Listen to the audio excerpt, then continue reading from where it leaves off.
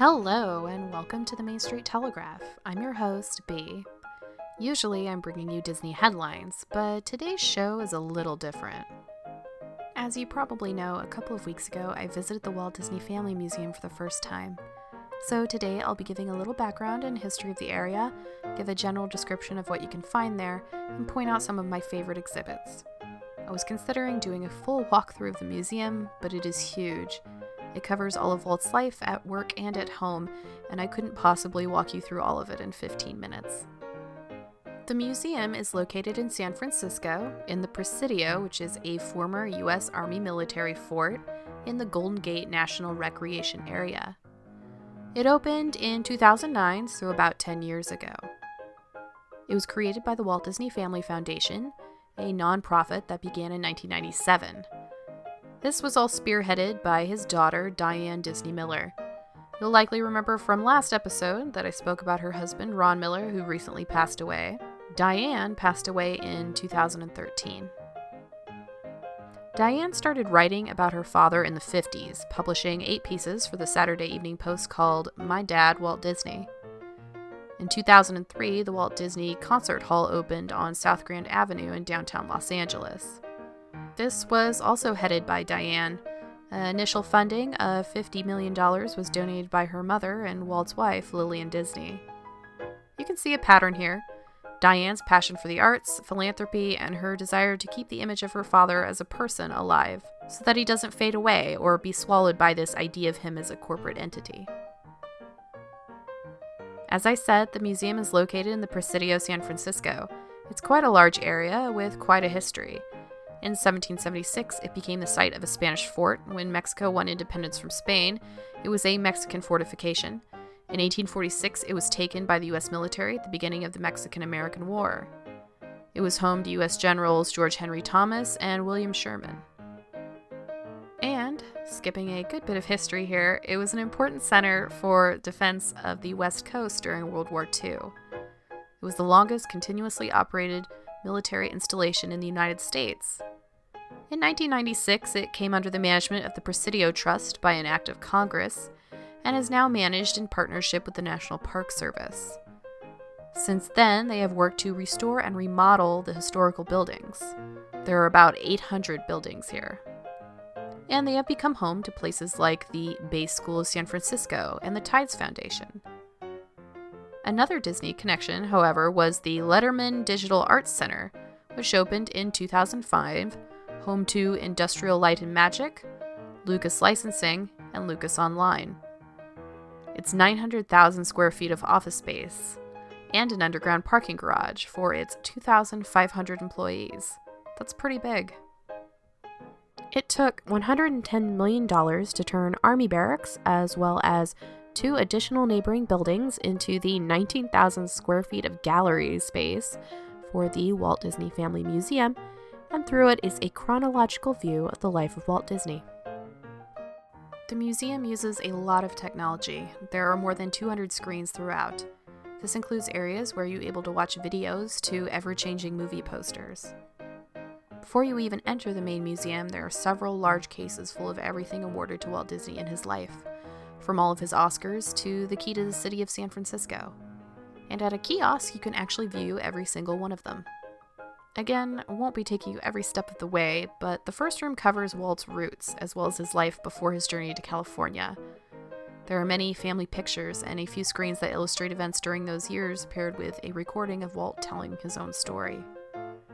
It's fairly well known that Walt joined the Red Cross during World War II, and you may also know that he lied about his age. While neither his mother nor his father were very hot on the idea, his mother decided it would be better to know where he was, and signed an affidavit listing her son's date of birth as December 5th, 1901. And you can listen to Walt himself tell about going in when she wasn't looking and changing that 1 to a 0. They actually have that piece of paper on display, and if you look closely, you can absolutely see it. This can be found on the display of a Model T Ford ambulance, the type of vehicle Disney drove. From there, you get in an elevator to get up to the second floor. It's all decked out to look and feel like a train car, and when you exit, you are greeted with a big Hollywood sign. This area covers Walt's journey to California and his earlier work of the Alice comedies, which placed a live-action little girl in animated worlds. From here on, I'll just cover some of my favorite highlights. You can head over to mainstreettelegraph.com to follow along with some pictures I took. One of the really impactful displays is a whole wall of 348 drawings from Steamboat Willie. This represents less than 15 seconds of the cartoon. There is a large display case full of Mickey Mouse merchandise to drool over. Here you will see another kiosk allowing you to view and read about all of the different pieces. Further on, there is a cabinet full of paint. Some I believe are original, while I think some are not. It wasn't quite clear. You can see labels like a jar of yellow paint marked Donald's Set. These are the pigments the ladies in ink and paint would use to color the animation cells. Also on display is a multi-plane camera, first used in The Old Mill and Snow White. This camera helped them create the illusion of depth. As the camera moves toward an object in the distance, you can see it pass elements, while others remain in the background. It's a camera pointing down towards 5 different levels, which can each be individually adjusted. It's so big though, as you view from the top of it, from the 2nd floor, you can see down into the gift shop on the 1st floor, where you can inspect the lower portions of the device. You'll find a portion of the museum that addresses the 1941 strike, and I have to say, it doesn't candy coat it. It provides not only Walt's voice, but accounts from both sides, from those who participated and those who did not. There is also a corner devoted to the documentary and propaganda films produced during World War II, like Victory Through Air Power and Der Führer's Face. You have the opportunity to sit on a bench from the Griffith Park Carousel.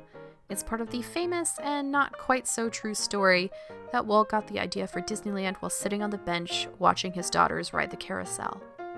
Now, it's just inaccurate to say that that is where the bolt of lightning hit, but it was definitely part of his desire to create a clean amusement park for families. My favorite room is quite large. You follow a ramp down and around past Disney's toy train, which he kept in his backyard, the original model of Fantasyland Castle, and a huge diorama of Disneyland. Just a heads up, when you get to the diorama, you are not allowed to hold your phone over the railing above it to take a photo. I believe they are trying to protect it from damage. It's absolutely huge and represents, as an employee put it, Walt's vision of Disneyland. There's a lot to look at in this area, but I think also worth pointing out is the ginormous Circle Vision camera. You can also find an optical printer number 2, or aerial image printer, which was used to combine images like putting live actors into animated sequences, or cloning an actor, like in The Parent Trap. As I said at the beginning of this show, the museum covers the story of Walt's life, and it has an ending, with Walt's death in 1966. An old-fashioned TV displays reports of that sad day, and along the wall, art from those who mourned his passing and celebrated his legacy. And that is where you exit the main galleries.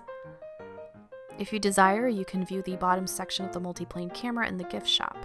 And if you want to go shopping, you can find a lot of independently authored books all about Walt and the Walt Disney Company. There's also mugs, t-shirts, postcards, and pins if you're a collector. They also have a cafe where you can grab a snack and a coffee.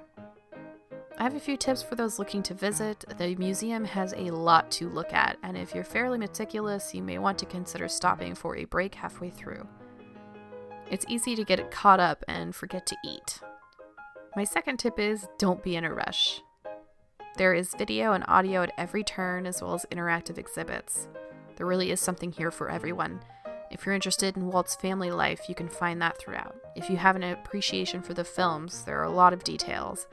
And if you're an artist, there is a wealth of information and inspiration here for you too. I want to add that the museum was immaculate, and all of the interactive exhibits and screens were working and looked really nice, which is perfect. They're sticking to some of Walt's most basic ideals. And finally, it was honestly just a really moving experience. It was wonderfully executed and definitely revisitable. And that's all for this week's show. If you have any questions, comments, concerns, corrections, or just want to yell at me for being pretty consistently late lately, you can email me, b@mainstreettelegraph@gmail.com. You can find and download shows over at mainstreettelegraph.com. You can also listen over at iTunes, Google Podcasts, Google Play, Stitcher, Overcast, Radio Public, Spotify, and CastBox.